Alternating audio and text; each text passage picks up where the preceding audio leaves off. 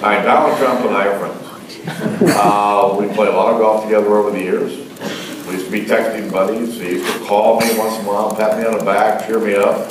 Thankfully, I haven't heard from him since he decided to run for president.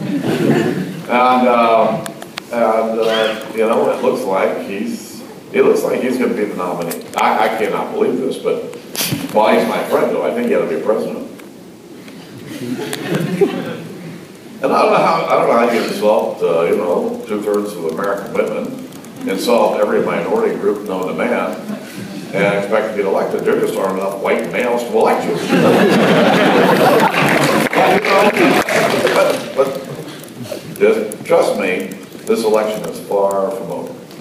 But if he wins Indiana next week, there are enough uncommitted delegates that he can kind of sway his way. And I think he's likely to get the nomination.